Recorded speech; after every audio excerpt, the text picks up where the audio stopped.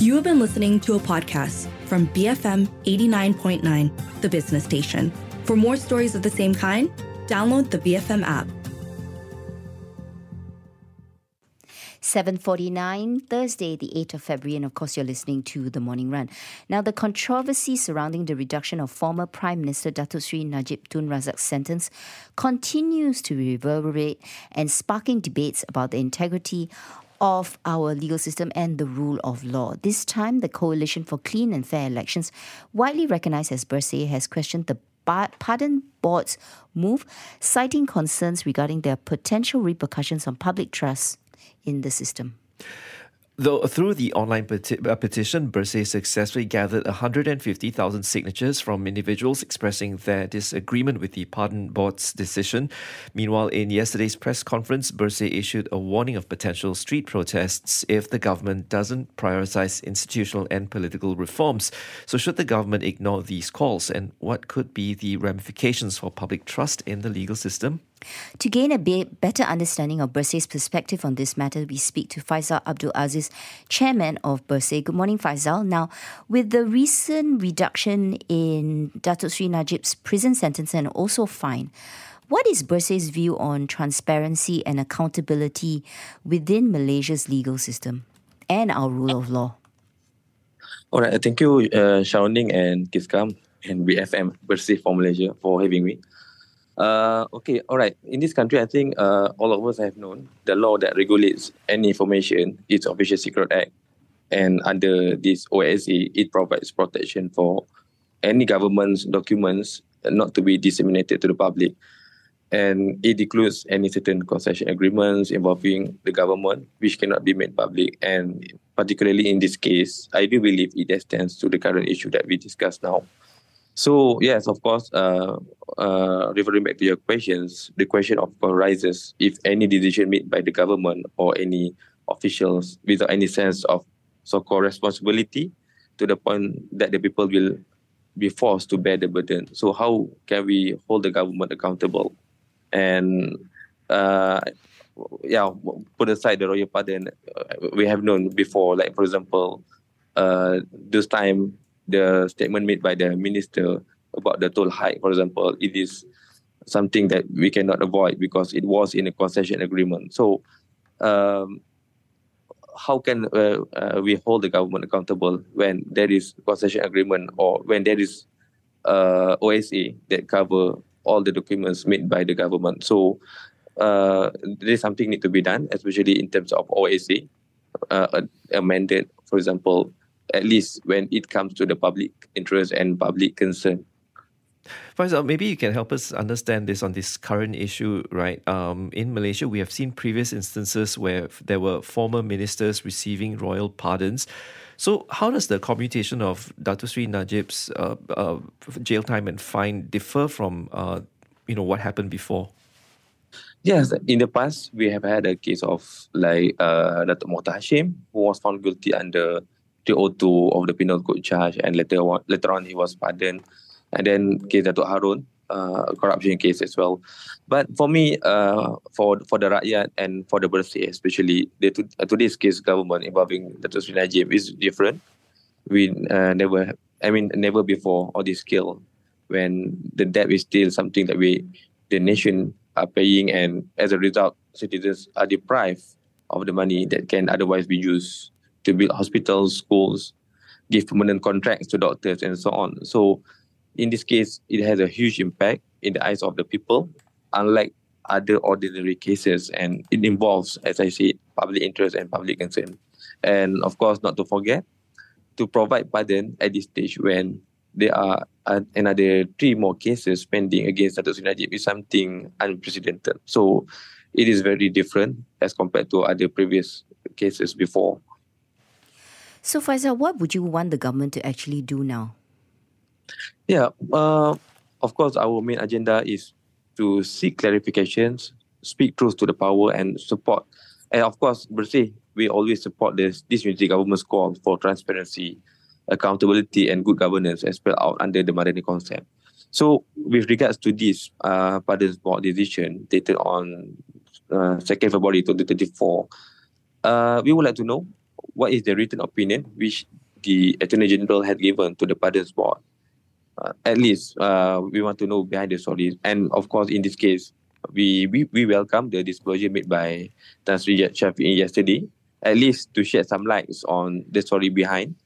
And it was revealed that the Pardon Board did not advise YDPA to give full pardon. So these are something that at least Rakyat want to know. What is the story behind? So at least after the revelation by Tan Sri Shafi'i, I think Bersih Forest credit should be given to at least to the PM and the Pardon Board for their consistency in this regards. If the government fails to address all these developments regarding Najib, what broader implications do you foresee for both the political landscape as well as where Malaysia stands internationally? Yeah, obviously, government will lose more credibility if they don't implement any major reforms from now onwards. But of course, the partial pardon is daunting. We understand from our legal friends that it is irreversible. So the only thing the government can prove is to show that there is still a reformasi spirit left. So they are consistent to implement all the reforms agenda as they promise. And my primary concern is that the remaining 4-year mandate of the current government will elapse without any implementation of meaningful structural reforms. So that's our main concerns. Faisal, how then does what has happened change your assessment of the achievements of the current Madani government in instituting reforms? Yes, of course, we welcome the statement by Fahmi Fadzil and also efforts made by the current government at least to provide platforms for engagement like PSSC for institutional reform, electoral reform and human rights, APBGM for political financing. But I think looking at the current situation, even before like the NAA for politicians in corruption cases, for Bersih, it is something that all people need to garner their spirit and efforts to force the government to expedite this reform agenda. Otherwise, as I said, we should not waste our time just to see 4 years of the mandate of the current government will elapse without any meaningful structural reforms. Okay, Faisal, we did notice on social media that there was a bit of a heavy police presence with, I think, some police trucks outside. Were you surprised by this? I mean, after all, it was just a press conference, right, yesterday? Yeah, of course, it was a surprise because the police came with a uniform, with I think around 10 policemen with a full uniform. But nothing happened.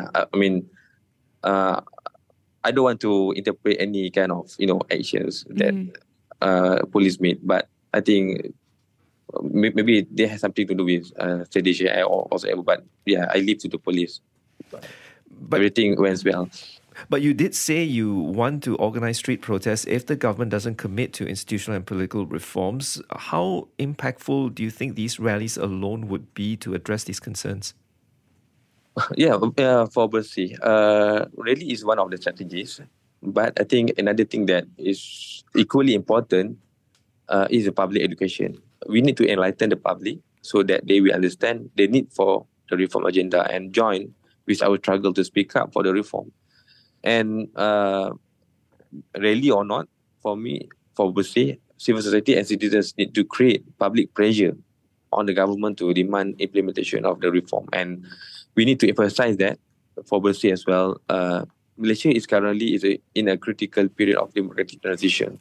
So requiring the collective participation of all parties to fully realize this agenda reformasi 100%. And I think all of that, we are fully aware that since now the opposition had been quite silent about this, especially on the reform agenda. So it is something that we from Bersih, from CSO, have to take up the moral leadership to maintain on this.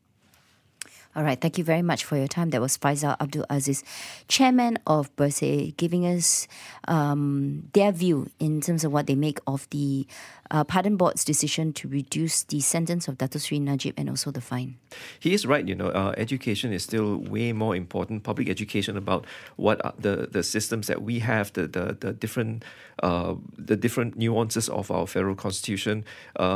He also mentioned about the other CSOs, civil society organizations, who are also of the opinion that Najib should not have been given any sort of clemency. The Malaysian bar cited his lack of remorse as just one of the reasons, and the bar is also calling for one sort of a reform in that the Pardons Board should have less influence from the government of the day. Yeah, and the point is a reminder that every voter, every Malaysian has a voice and should exercise their voice. And if we are in a critical juncture in terms of our transition as a democratic country, and the reform agenda must continue. Up next, of course, is the 8 a.m. news bulletin, and that's going to be followed by My Breakfast Grill with Datuk Seri Daniel Chiang, Executive Director of Borneo Corporation Berhad. Keep it here, BFM 89.9. You have been listening to a podcast from BFM 89.9, the business station. For more stories of the same kind, download the BFM app.